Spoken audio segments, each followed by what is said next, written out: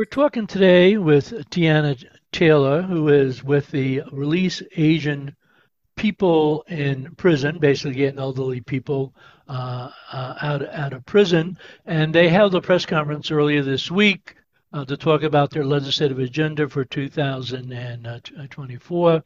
But Tiana, why don't you just give us a quick introduction about, what are some of the issues that the Release Asian People in Prison is about?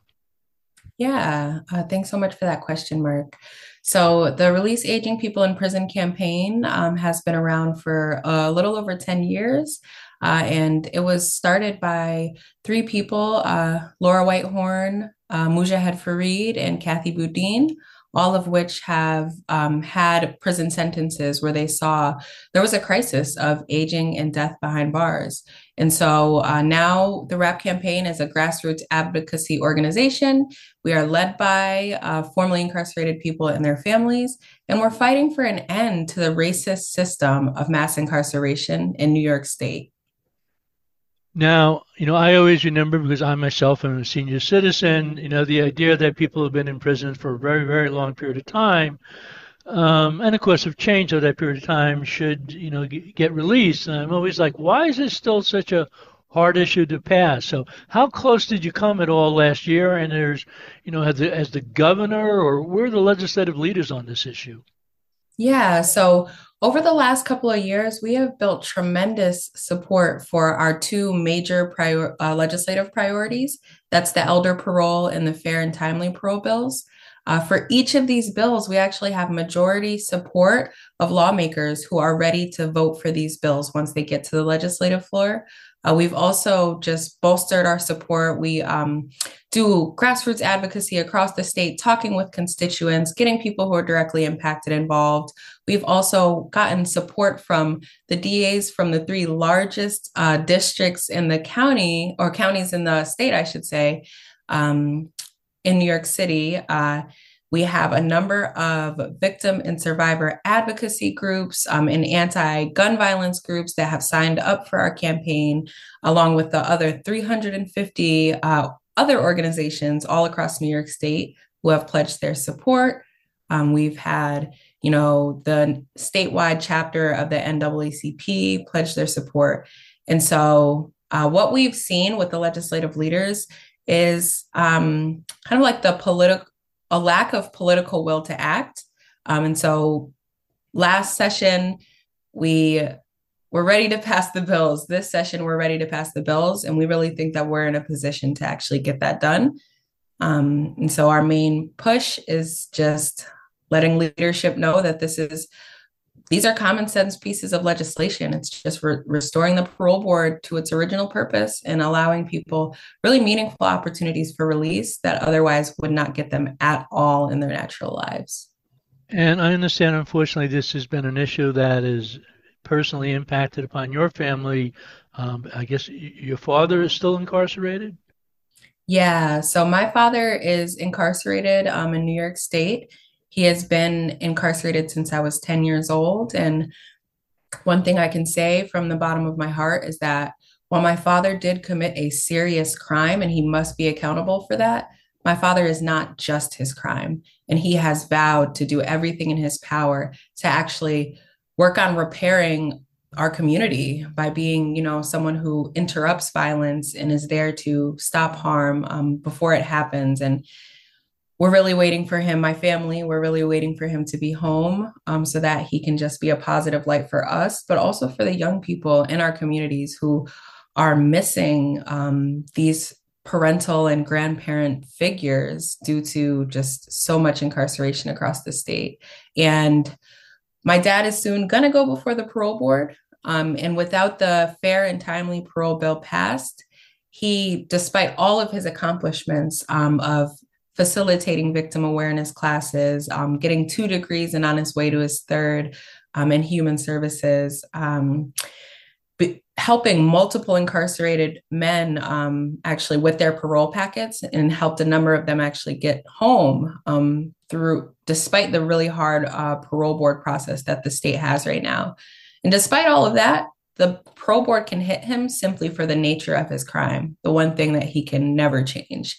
So yeah, the fair and timely parole bill, as well as the elder parole bill, are really close to my heart. And on top of that, since my dad's incarceration, I've met dozens of incarcerated men and women who deserve a shot at release, and non-binary people as well. Now, of course, so much of our mass incarceration arises out of racist, criminal justice issues. And just reading your website before is actually the number of elderly people over the last 20 years in prison has actually sort of doubled. How has the issue of, trying to, at least reduce mass incarceration and reduce the, racial bias in our criminal justice system, has that had an impact on your advocacy efforts? Yeah, absolutely. So the RAPP campaign in our some of our previous work, we did work in uh, to basically shift the culture of the parole board in certain ways to allow for more release of elderly people. And it was because the parole board has this kind of culture of perpetual punishment that leads to a lot of this, the aging crisis behind bars. On top of that, we have a history of, draconian prison sentences from the kind of war on crime era, the Pataki era in this state. And now we have to do a lot of that work to take back the mistakes or actions, I should say. I'm not sure that they were mistakes, but the purposeful actions of our state government. And so it really does drive our work. We're in communities who are most impacted by incarceration. We're speaking with the people who are closest to the issue, those that have been left without parents and grandparents and community members and someone to feed back into their family that's so desperately needed in a lot of our communities. And we also see a tie between this issue of mass incarceration, aging, and death behind bars.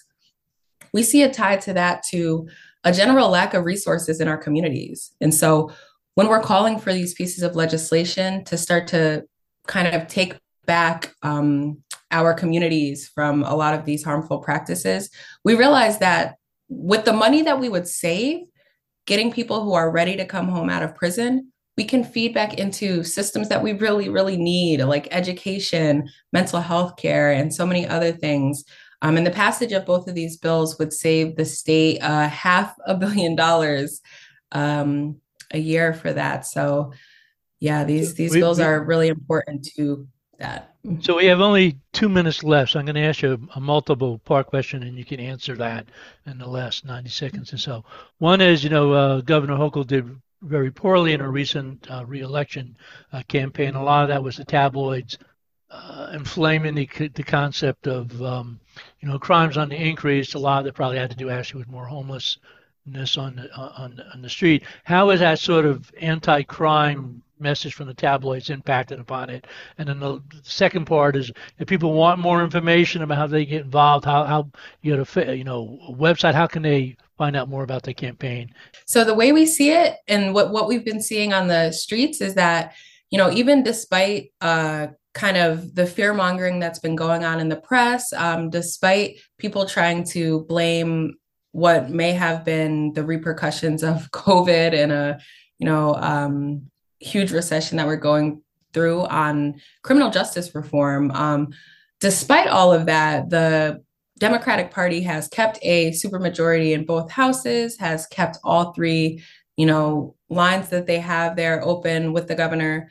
And so we believe that the public sees through some of this stuff. They understand that this is the right thing to do for our communities. We are trying to get people back home who can actually make our communities safer, be violence interrupters, and even despite all of the so much money and time that the other side has put into weaponizing criminal justice reform against us. 10 seconds. People want more information? rappcampaign.com, RAPP campaign.com. Thank you very much. LeAna Taylor, Release Asian People in Prison, RAPP. And this has been Mark Dunlea for the Hudson Mohawk Magazine.